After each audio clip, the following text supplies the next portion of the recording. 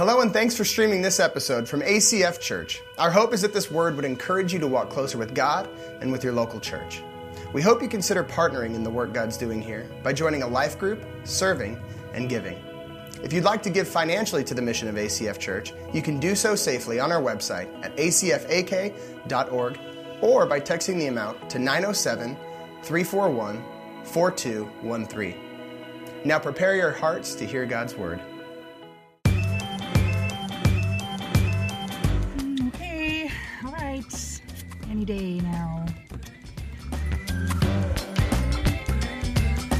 Come on!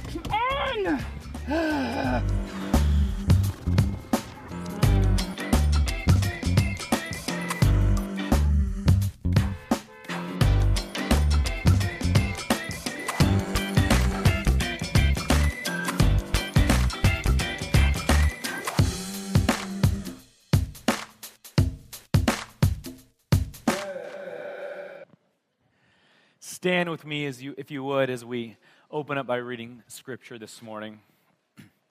This comes from Matthew chapter 11. Come to me, all who labor and are heavy laden, and I will give you rest. Take my yoke upon you. Learn from me, for I am gentle and lowly in heart, and you will find rest for your souls. For my yoke is easy and my burden is light. You guys can have a seat. Does that sound great? Does that sound like something you might need this morning? Rest. Teenagers, you guys always need rest. A light burden. How many of you guys are bringing burdens this morning that feel like they're crushing you? That feel like you just can't carry them anymore? Jesus is telling us, look, I have rest for you. I have a light burden. I will trade you straight across. I'll take your heavy load. You take my light load. Just learn from me. I think we need this so much today. All of us do in some way or another. I think we're living at a time and living in a place where we're just moving at this incredible pace, this incredible rate. We're in this series right now called Pace Yourself, and we've been at this since the beginning of the year, since the new year, since January 1, 2020. We said, look, what if we started this new year out? What if we started this new decade out trying to live differently than we have in the past? What if we start out trying to live differently than the culture around us? Because the honest truth is, most of us, if not all of us, are feeling weights and burdens that are crushing us. We're feeling a pace that doesn't allow us to rest when we need to rest. We are living at this unsustainable pace. It's interesting because we live at a time in our society, right, where technology is greater than it's ever been, right? Options are more options than we've ever had. Right, we're more productive than we've ever been. It's an incredible time to live. It's an incredible time to be alive where we have all of this at our fingertips, and yet at the same time, anxiety is higher than it's ever been. Depression is higher than it's ever been. Discontentment is at an all-time high. It's just so crazy how what seemingly should make our lives easier is not. And in fact, it's weighing us down. There's things in life that are weighing us down even more. And we're people who are addicted to speed, right? We're addicted to hurry. We love hurry. Let's be honest, I can prove to you we love hurry. How many of you guys intentionally, every single time, stop at a stop sign? No, you don't. If there's no cars coming, I saw a hand. I do. I admire you. And I don't believe you, but I'm just joking. I'm teasing you. But we do, we hurry through. It's like, nobody's coming, why stop? Right? We want everything faster. We want our food faster. We want our phones faster. We want our internet faster. We want the checkout lines at Fred Meyer faster. We want the lanes on the highway to go faster. We want the results at the gym to be faster. We want people to text us back faster. We want Prime to be delivered to Alaska faster. Amen. I'm out. Where's the bands? Right? We're addicted to hurry. We're addicted to speed. We're addicted to wanting everything now and wanting everything faster. The hurry, it never stops. The hurried life never stops. And the result is, the truth is, it's killing us. Like, it takes physical tolls on our bodies. Like, we know this. It takes emotional tolls on our soul when we just go, never stop, never rest. And like I say rest, we think, oh, I rest. No, we work hard, and what else do? We play hard, right? Everything is hard, hurry, going, and we don't stop and we don't rest. And yet, it's the very thing that we need to do. And so, as I was kind of getting ready for this week, I was thinking to myself, why do we struggle so much with just being satisfied in life? Because I think one of the reasons we're always in a hurry is because we're always looking for the next thing to satisfy us. Maybe it's the next job promotion. Maybe it's, the next toy that I can buy. Maybe it's the next, relationship I can have. Whatever it is, but we're always looking for that next thing to satisfy us. So we're always in a hurry to find that next thing. If you're a parent, you totally understand this. Like, right, we always want to hurry to the next stage in life. Oh, I have my baby. That's awesome. I can't wait till they can crawl. Right? Now they're crawling. Well, I can't wait till they can talk. Well, now they're talking. Well, I can't wait till they can walk around. I have to carry them everywhere. Like, there's always can't wait for the next thing. We're always in a hurry to find more or better satisfaction in life. And I was wondering, why are we so... How do we get in this kind of hamster wheel? How do we get in this place where we're always hurrying, looking for the next thing to satisfy us? And to be honest, I think the truth is because we don't actually believe the words of Jesus. I think if we're honest with ourselves, if we know the words of Jesus, and there's probably some people in here that don't really know the words of Jesus. But if you do, I think oftentimes we don't believe what he says. Now, we believe some of this stuff that he says. When Jesus says things like, hey, what are the greatest commandments? Love God and love your neighbor. We're like, yeah, I get that. I believe you, Jesus. I need to work hard at loving God. I need to work hard at loving my neighbor. I'm behind you, Jesus. When Jesus says things like, for God so loved the world that he gave his one and only son, that whoever believes in him shall not perish but have eternal life. We're like, yes, I believe what you say, Jesus. I'm going to believe in you and have eternal life. That sounds great. But Jesus teaches other things too. And I think when we hear them, we skip over them, or we think, oh, that was for them at the time. It doesn't really apply to me. Or the classic one, yeah, my neighbor really needs to hear that verse, right? So as I read these, this isn't for you. It's for the person sitting next to you, okay? But do we believe the words of Jesus? Things like this. He just, he says this like in Luke. He says, then he said to them, watch out. Be on your guard against all kinds of greed. Life does not consist of the abundance of possessions. Wait, what? No, Jesus, that doesn't apply to me today, because clearly life is all about how much can I get? How much can I have? That's where satisfaction lies. Or what about this one? Then Jesus says to his disciples, therefore I tell you, do not worry about your life, what you will eat, or about your body, what you will wear. For life is more than food, and the body is more than clothes. Wait a second. What do you mean, don't worry about my life? That's all I worry about, right? What I'm going to eat. Yeah, I worry about what I'm going to eat. What I'm going to wear, most definitely worried about that. Like, I got to worry about my life. Like, are my kids getting a good enough education, right? Are they going to do good in school? Are they going to get into college? Are they going to get a good career? Are they ever going to get out of my house, right? I worry about my life a lot. What do you mean, Jesus? Don't worry about my life. It's really interesting, this time in history that we get to live in. I said earlier, we have more technology than ever before, more options.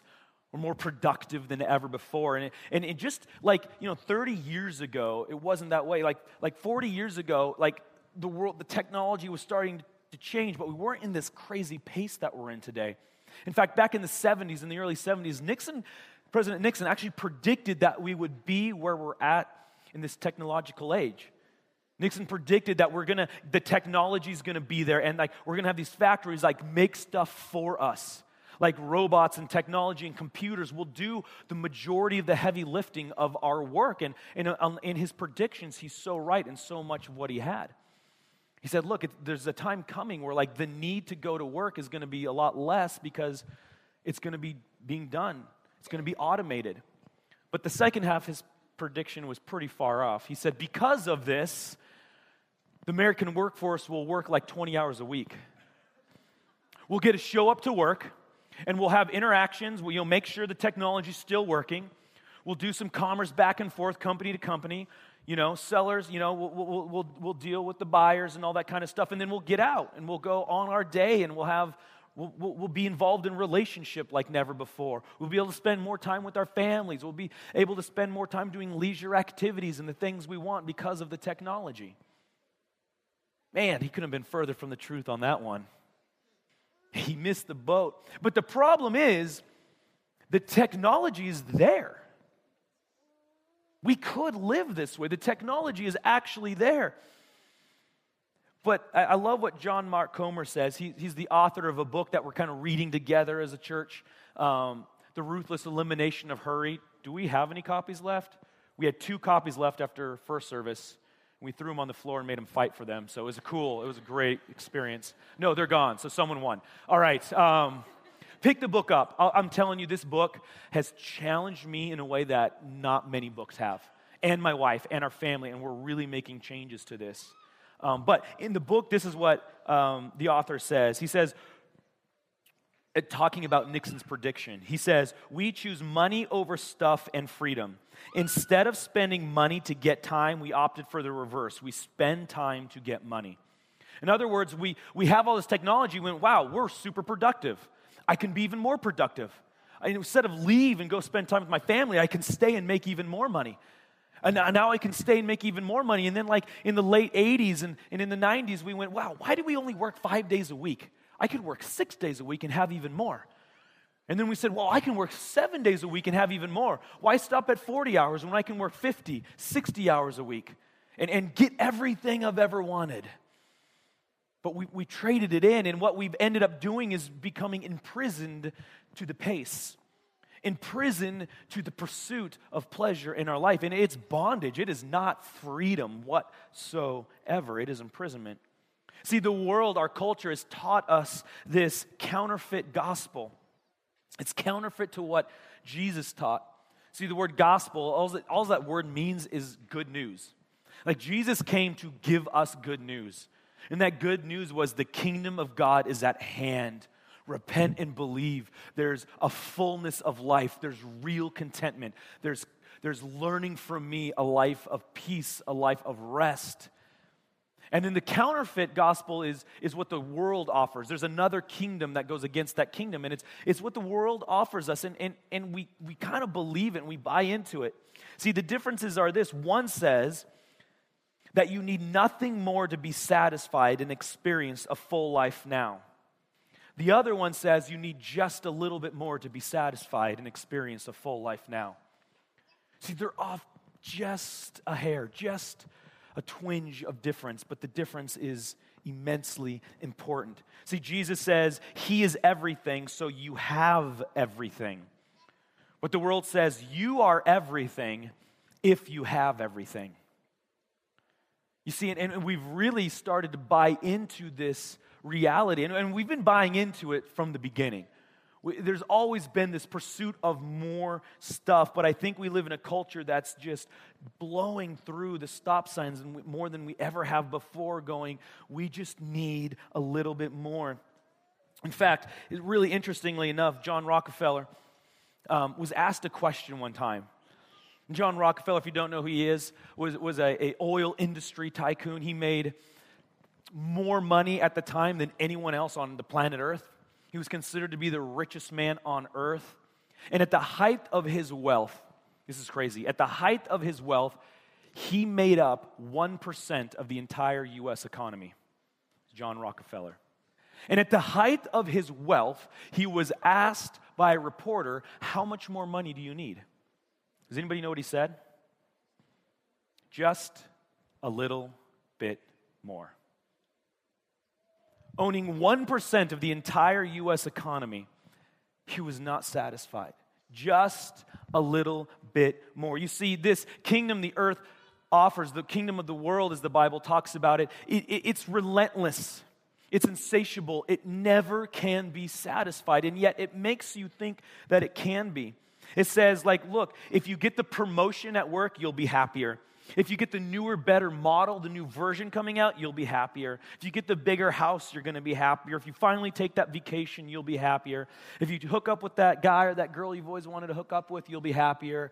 If you shoot that 70-inch bull, you'll be happier. That one I'm not sure is not true. I'm going to find out this fall. That's my goal. I'll do a little research on that, and I'll get back to you to see if it really does satisfy.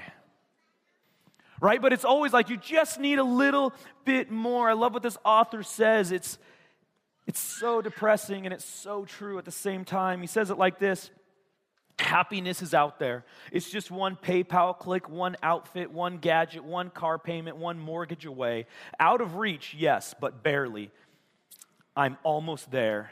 I can feel it.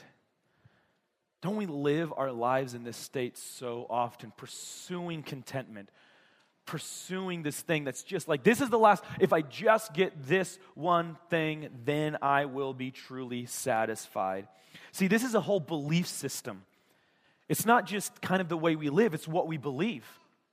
It gets into our souls, and it becomes so much more than stuff. I want you to understand this morning, this is not about stuff. This is not about, oh, you have too many toys or you make too much money. It has nothing to do with that. It has everything to do with what our soul is searching for satisfaction. It can look like this. Do I have enough likes? Do I have enough followers? Are there enough comments on this picture? Is my car new enough? Is my spouse good looking enough? Is my passport stamped enough? Are my selfies perfect enough? Does my life look fun enough? Is my education prestigious enough? Have I surpassed my parents enough?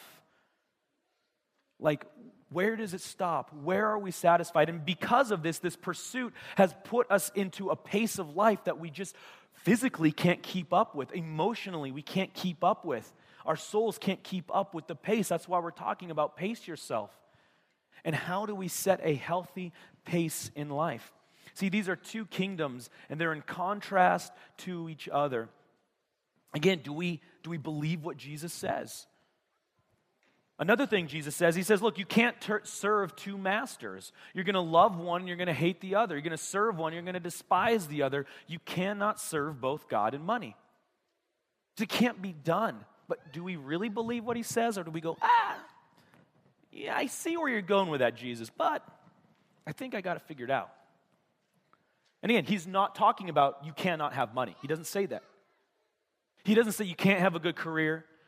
You can't, get paid what you're worth in your education. He doesn't say that, but he says you can't serve the two things. Another story Jesus tells, he talks in parables a lot. And parables are just kind of stories that relay a hidden truth. And he tells this story, and many of you have heard this before, but maybe not all of you have, so I'm going to kind of tell it quickly, paraphrase it. But he's talking to people, and he says, look, there's this farmer who goes out, and it's time to start planting. So he goes out to his field, and he starts throwing seed everywhere. Starts throwing it everywhere. And some of the seed lands on the pathways, and birds come and eat it. And some of the seed lands on rocky soil, and it starts to grow, but then it has no roots, so the sun comes up and burns it out, and it dies. Some of the seed lands into these thorns, and it starts to grow really well, but the thorns grow with it, choke it out, and it dies. And then some of the seed lands on fertile ground, and it produces a crop. And everybody's like, cool story, Jesus. They have no idea what he's talking about. And even his disciples are like, why are we talking about farming, Jesus? They know this. Like, what does that have to do with what we've been doing? Like, I don't get it. So Jesus takes his disciples. He's like, okay, guys, let me explain this to you. The seed represents the gospel. The seed represents the good news. The seed represents the truth of the kingdom of God. And it gets thrown out everywhere, and some of it lands on hard hearts like the path. And it never takes root, never grows, and Satan comes and he snatches it away. He said some of the seed lands on rocky soil, rocky hearts, where it springs up really quick and people get excited about Jesus, but there's no depth there. There's no roots there. People haven't taken their next step of faith like we talk about here a lot. And then when troubles come on earth, when life seems to happen, that plant dies out because it had no roots. And then he goes and he starts talking about the thorny soil. Do you know what he says, the thorny soil? Do you know what he likens it to? Do you know what he compares it to? Listen to this. In Mark chapter 4, and the others are the ones sown among the thorns. They are those who hear the word, but the cares of the world, the deceitfulness of riches, and the desire for other things enters in and chokes the word, and it proves unfruitful. That literally the desire for things will choke out the gospel in your life. The pursuit of riches, the pursuit of things will choke out the gospel in your life. Do we believe what Jesus says? Do we believe what he says? He's literally telling us that your desire for things and more things to satisfy your soul is choking out the gospel in your soul. So what do we do about this? What are we supposed to do? How are we supposed to live? What do we change about our lives to learn? Like Jesus says, come and learn from me. What do we learn from Christ? Well, I think there's a lot of things that we learn, and that's what we've been talking about through this series. We've talked about solitude and silence, getting alone with God. We talked about Sabbath last week, resting, like really resting. And today I want to give us another one, another practice that we can put into our lives, and that is this. It's simplicity. Simplicity. I believe simplicity is the road that must be paved for us to reach the life of fullness and satisfaction that Jesus has offered us. Living this life of simplicity. So what is simplicity? The world, this is like becoming very popular. This is something that Christian world, non-Christian world, they're all seeing going, we need more of this because we're not doing well as a society. They may call it things like minimalism and stuff like that, but it's this idea of simplicity. So what is it? Well, first I want to talk about what it is not. It is not having nothing. It is not living with nothing. All right, it's not moving to a cabin in the backwoods of Alaska with no electricity, no running water, no plumbing. Right? It's not a bondage of not being able to enjoy material things. It's not imprisonment, it's freedom, actually. But it's not living with nothing. The other thing it is not, and I want to be really clear because there actually have been books and stuff that have been written that kind of glamorize this, but it's not poverty. It's not living in poverty either. In fact, Jesus tells us that as Christians, we're supposed to help people out of poverty. It's not about poverty. It's not about having nothing. Simplicity is not about having nothing. It's about having less. Simplicity is about having less, about having control over the things that we go after. And can we be honest for a minute? Less, that word less, we don't really like that word less, do we? I'm working hard. I'm going to my job. I'm putting the hours in so I can have less. I'm working to build up my nest egg so I can give less to my kids. Right? I want less in life. We don't like that word less. It doesn't sit right with us, especially in our culture. We are a culture of more. Bigger, better, faster, stronger. I mean, come on. We live in Alaska. Right? Texas ain't got nothing on us. Right? We love to rub that into them all the time. We got more up here. You guys are cute down there. Right? Like, we're just like, it's just a culture of more, bigger, better, more. But what if we had less in our life? Again, it's not about nothing. It is just about less. Simplicity is this. It's I need more versus I have enough. I need more versus I have enough. You see, it's not about like you can't own anything that you enjoy. You can't have, that fishing boat, or you can't have that thing that you feel like you need. But what it is going, let's look at it for what it is. Do I really need to have everything that I have? Do I really need another pair of clothes? Do I need another pair of shoes? Do I need another hunting outfit? Right? I'm stepping on toes. I get it. But it's going, don't I have enough? Can I use what I have until it's like unusable anymore and then replace it? Right? Can I get rid of some stuff that I have that I really don't need anymore?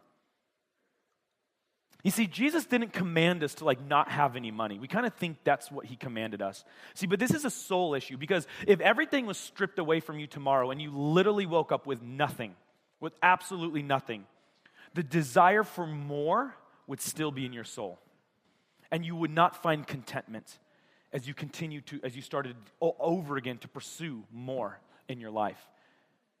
But learning how to be satisfied with less. Understanding that abundance is not found in stuff, but it's knowing the living God. Understanding that abundance is not found in stuff, but abundance is found in knowing the living God. See, the reason I believe that we're on the hamster wheel of hurry is because we're always reaching out for the next thing we think that will satisfy our souls.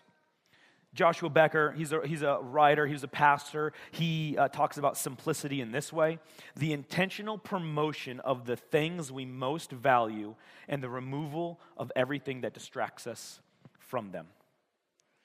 What do you most value? Be intentional about that. Go after that. Man, family, relationships, community, our church community, right? That these are the things we value. Discipleship, the kingdom of God. That these are the things we pursue. Now, can I own something and pursue those at the same time? Can I own, a fishing boat and pursue relationships and family and community at the same time? Yeah, of course I can. But I need to understand that my satisfaction in life and the pursuit of what I have has nothing to do with that boat, but it has everything to do with relationship. And can I be satisfied without that fishing boat? If I can't be satisfied without it, I'll never be satisfied with it. You see, it's not just about stuff. It's not just about, simplicity is not just about spring cleaning, right? Oh, get rid of all this stuff that I don't use, in the last 15 years and take it down to Goodwill. No, it's so much more than that. It's being able to put limits on what we even allow ourselves to pursue, living with less.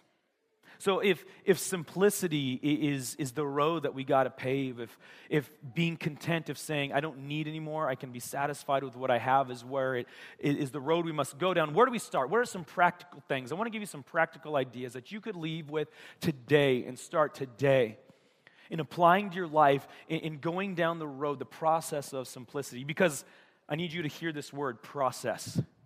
Simplicity is not easy. You don't just turn it on when you go home. Well, we're going to be more simplistic today. Get rid of all this stuff, and now we were simple. No, it's a process of getting it into our soul. Because the truth is, we've been buying the lie that you need just a little bit more so long, and we've ingested it so deeply into our souls that the idea of pursuing less makes us sick to our stomachs, doesn't it? The idea of I'm going to say no to some of these desires kind of makes us sick to my stomach. I know it makes me sick to mine. It is not an easy thing to do. But here's some practical tips that we can start to go down. The first one is this: never impulsive buy. Man, he had to say that, didn't he? Never impulsive. I am terrible at this. For me to never impulsive buy, I am done going to Costco. Right? Because they always got something new out on the floor that I'm like, I didn't even think about that, but that is exactly what I need. Never impulsive buy.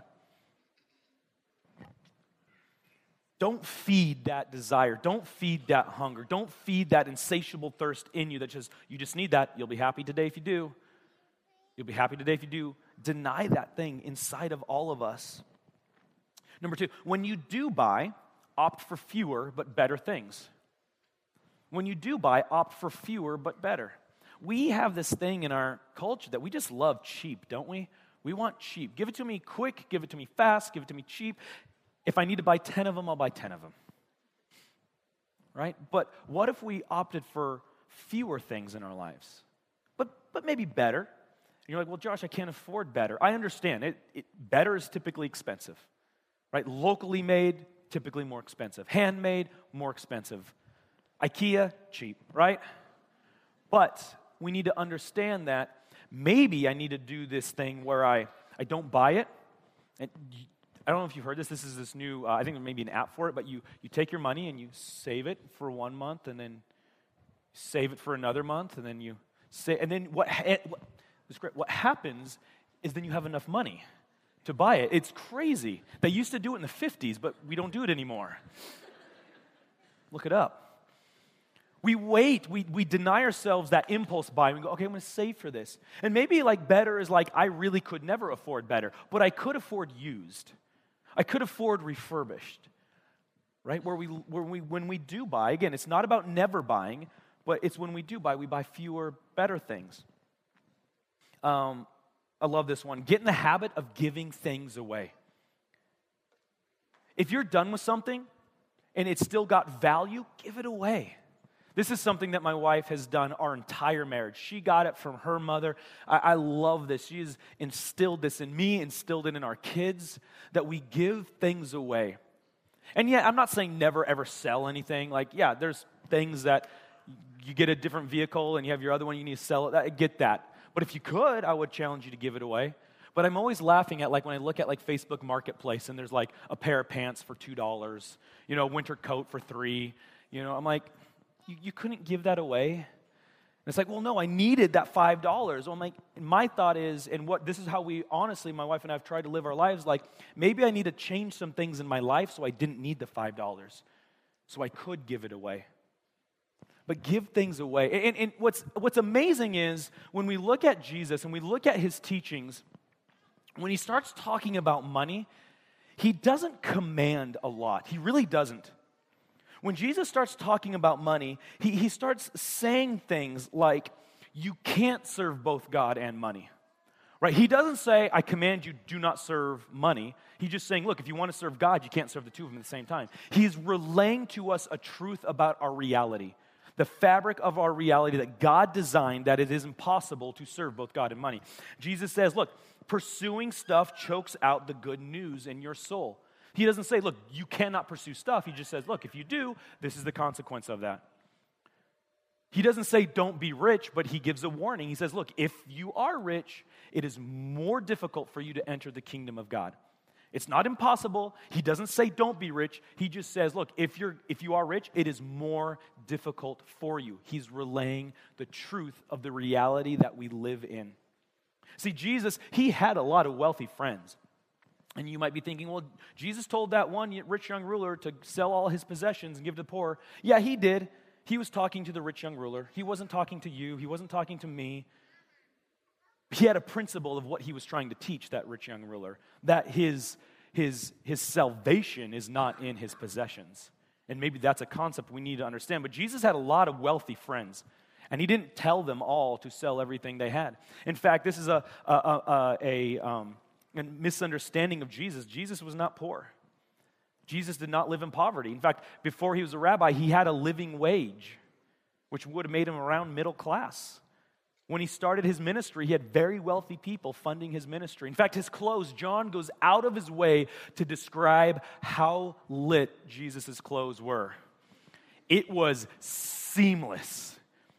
That would have been very expensive.